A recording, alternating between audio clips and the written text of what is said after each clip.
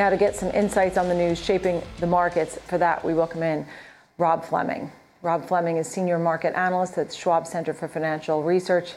Rob, what do you think? I mean, with oil at $104 a barrel, this is what people were talking about, right? I mean, we've heard $115 when it was in the 90s.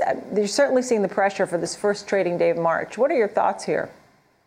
Yeah, well, good morning, Nicole. Thanks for having me on. Yeah, definitely watching the oil prices. That's a big theme, and it's been exacerbated by, the geopolitical front as well, and what, if any, response we'll get from Russia in terms of their energy exports, or what kind of disruption this war would have on their exports. They're a major contributor to the global supply, so it's definitely you can see it's boosting those prices and making people nervous in terms of what that means for inflation, which is already boiling hot right now.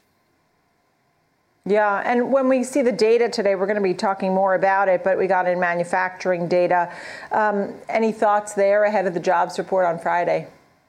Yeah, I had a couple of good pieces of data. The construction spending was well above expectations, and then the ISM manufacturing, it's a good gauge there, especially the manufacturing index, because that's kind of a good gauge of kind of inflection points in the economy, and it came in well above expectations at 58.6. And keep in mind, 50 is a level is the demarcation point between expansion and contraction. So it moved further into expansion territory, beat estimates.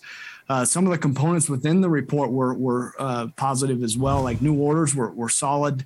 We did see production growth accelerate slightly, and then we also saw prices paid kind of moderate a bit, still elevated, but we saw some moderation in the prices paid component. So that's a good sign. The only blemish I saw was the employment component actually ticked lower there. So ahead of Friday's key non-farm payroll report, that might not be a good thing. Right. It's interesting because the Fed will look more at the prices paid today than they will at that jobs component, I bet, because they've been watching inflation so closely.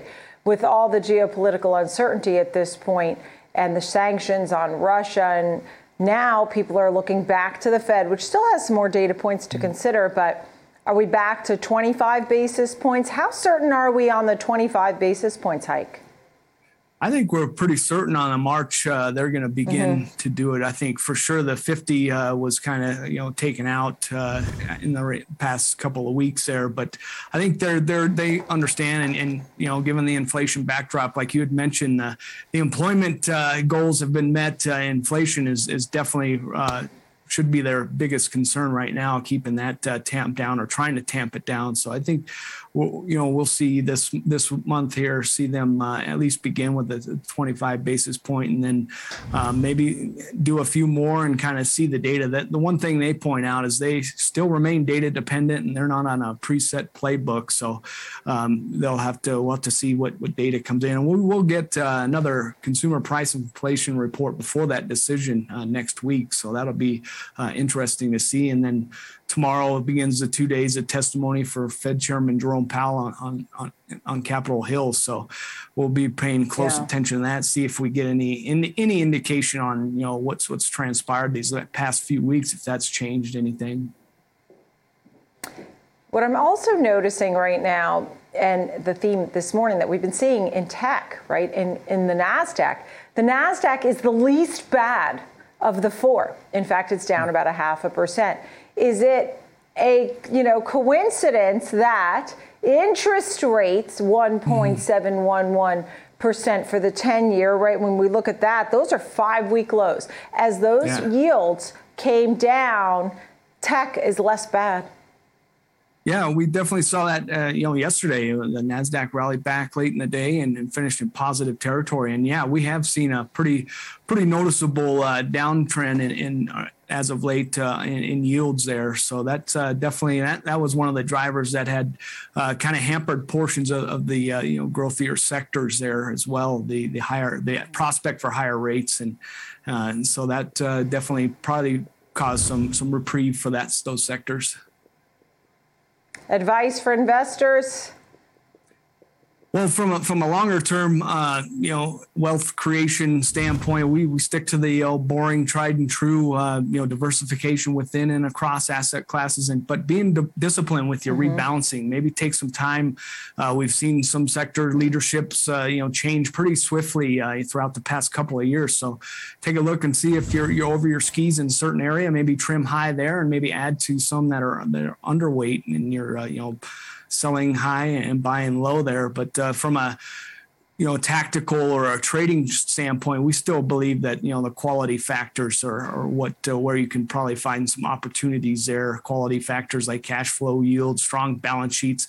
Also pay attention to positive earnings revisions that we see.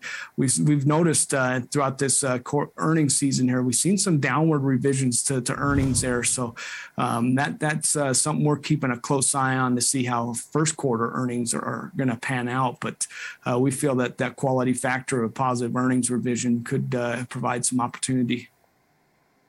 That you read my mind, Rob, because that was what was going to be my last question, was about earnings and guidance and Lucid, for example, right? Lucid was, everybody loved Lucid. Now Lucid comes out and is just talking about these extreme issues that they're facing with supply chain and logistics.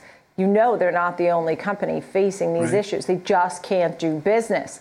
And that's problematic. So as you see with the earnings, you talked about some downward revisions, and there's upward revisions as well. What's the final thought on what you're hearing from CEOs and outlooks? Yeah, definitely. Got the constraints, the higher input costs and supply chain, all that's continuing to disrupt higher wage costs as well. There are some companies like today, saw Target, their margins held up pretty well in the face of those. So that goes to show if you do, factor in on the quality factors, you could get some opportunity. But yeah, we've seen a little bit noticeable more downside movement in the earnings revisions this quarter. So we're keeping an eye on that moving forward. Yeah, worth noting. Rob Fleming, great to see you. Schwab Center for Financial Research, always a great conversation. Appreciate it very much. Thank you, Rob.